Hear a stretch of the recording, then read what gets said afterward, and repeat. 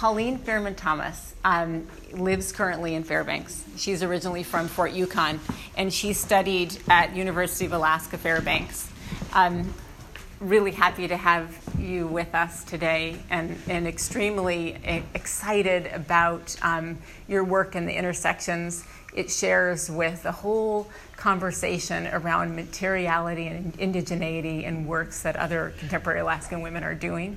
And so I just really want to welcome you here, and thanks for all the trouble it takes to get down here and share these beautiful works with us. What should we know about them? Thanks for having me. Yes. It's been really great. Well, I'm from Fort Yukon, I'm Gwich'in.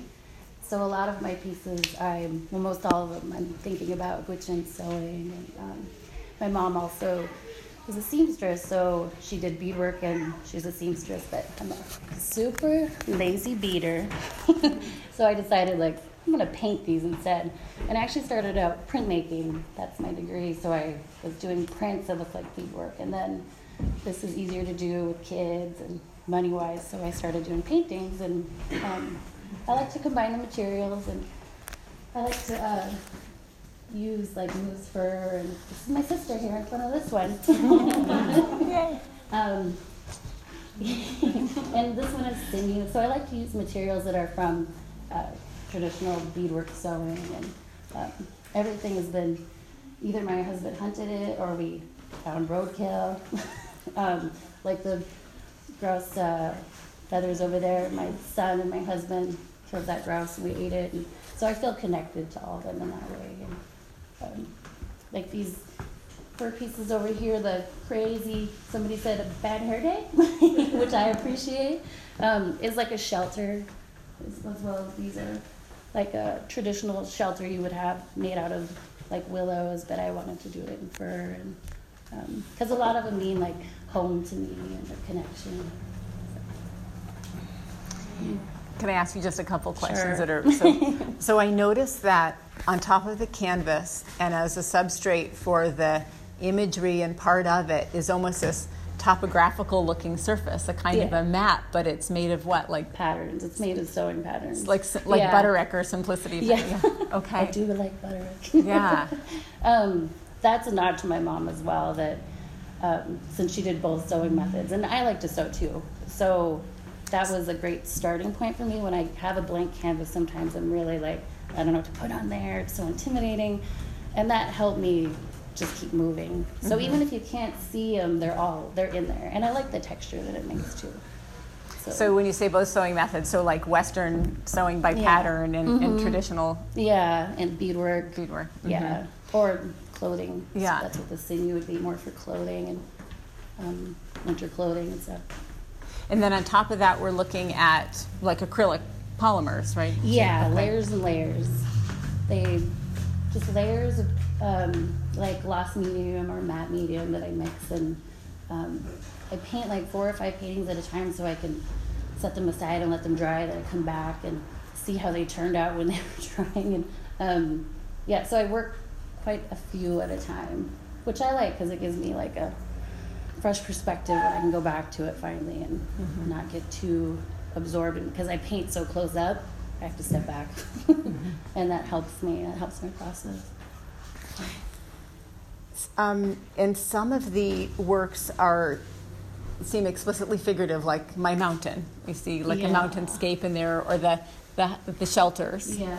And then others feel like they're more of an interior landscape. Yeah, yeah, they are. I'm thinking about both of those everything seems to have a dual purpose when what I'm using and what I'm thinking about. Because my mountain, this pink over here, I did a lot more paintings in my last show where I lined up all these quills like that, and to me it looked like a landscape. But I also like the idea that, to me, it sounds kind of weird, but I like to look at it as it's growing, and maybe when I come back downstairs tomorrow, it's going to look different. I feel like they have a life of their own.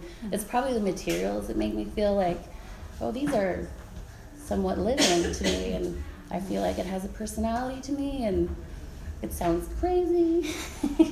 But I do feel I always see, when I look at them, I see different things. And I'm that's because it's growing. And it shows me different things when I look at them later. And That's my crazy. It's great. It's a really good crazy. Beautiful. And so the other thing I notice is like this interesting kind of like horizontality that makes me think again about landscape, especially around a place like Fort Yukon or Fairbanks, which is much flatter than here. And the quills have a sort of a lyricism, like a score or something. There's like this mark making that works along that way, which is interesting. And then you have these sort of pour-like or bubble-like, maybe references to other aspects of landscape and water. I don't know, but it's intriguing to me, the juxtaposition of those different languages of marks. Yeah. Sometimes I was thinking, I like it to look at something from nature, like the tundra, small, you have to get close and look at little tiny flowers and plants. But I also like that when you do beadwork and you flip over the back, to me the back is really interesting too. So I would do all these circle drawings forever. When I was little, I would do these circles with these lines, and I was like, oh, I'm drawing the back of beadwork. So when I see circles and lines, sometimes I'm like, oh, this is... Nobody ever asked me, though. But it's interesting because on the back side, that's where all the relationships come together that hold the thing together. And you were telling me a lot before that it's about relationship to family and relationship to place. So it's interesting, like you're showing us the canvases are like the backside of that. That's beautiful.